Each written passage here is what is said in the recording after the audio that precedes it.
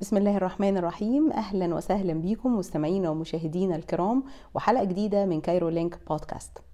أحد الأفاضل حكى قصة عن صديق ليه، قصة حقيقية. بيقول إن كان عنده صديق تاجر كبير جدا وراجل حالته المادية جامدة جدا جدا.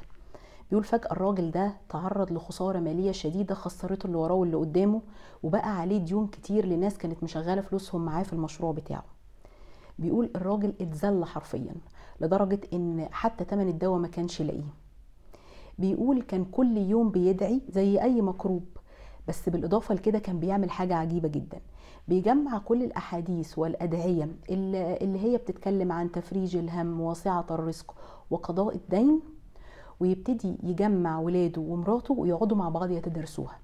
يعني مثلا زي الدعاء الشهير: اللهم إني أعوذ بك من الهم والحزن، وأعوذ بك من العجز والكسل، وأعوذ بك من الجبن والبخل، وأعوذ بك من غلبة الدين وقهر الرجال. أو زي الدعاء: اللهم اكفني بحلالك عن حرامك، وغنني بفضلك عمن سواك. بيقول بالإضافة للأثر التربوي اللي كانت بتسيبه في نفوسهم، لأنهم كلهم مع بعض كعيلة قاعدين بيتدارسوا هذه الأحاديث والآيات والأدعية، فبيثبتهم وبتدعمهم نفسيا إن هم يواجهوا هذه الأزمة. إلا إنها في غضون سنوات قليلة بدأت حالة الراجل تتحسن، وبدأ بفرصة عمل صغيرة، وبعد كده الموضوع كبر جدا. وقابلوا بعديها بفترة وقالوا الحمد لله، بعد ما كنت بستلف تمن الدواء من إخواتي، دلوقتي دخلي في الشهر بقى بالألفات. بيقول ان كام آية او حديث احنا حافظينه في حياتنا وبنطبقه بهذا القدر من الرجاء واليقين في رحمة ربنا سبحانه وتعالى. يمكن احنا محتاجين نربط حياتنا وحياة اولادنا شوية بالقرآن والسنة. يعني نشوف ايه رسائل القرآن بتقول لنا ايه، نشوف السنة النبوية بتقول لنا ايه. في بعض الناس ربنا سبحانه وتعالى فتح عليها، ولكن في بعض الناس يمكن بتستثقل الموضوع، وخصوصا في السن الصغير.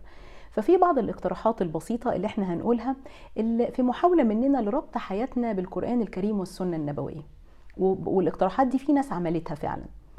صديقة عزيزة وبالمصادفة هي اسمها آيات، يعني جزاها الله خيرا، كانت بتكتب الآيات اللي بتؤثر فيها من آيات القرآن الكريم، وتحتفظ بيها في الورق الصغير اللي احنا بناخد عليه الملاحظات، اللي هو الستيكي نوت، وتشيله في صندوق، وكل فترة ترجع له. كل ما تقرأ القرآن ترجع لهذه الرسائل القصيرة، بحيث ان يعني تستحضر المعنى في قلبها وفي حياتها.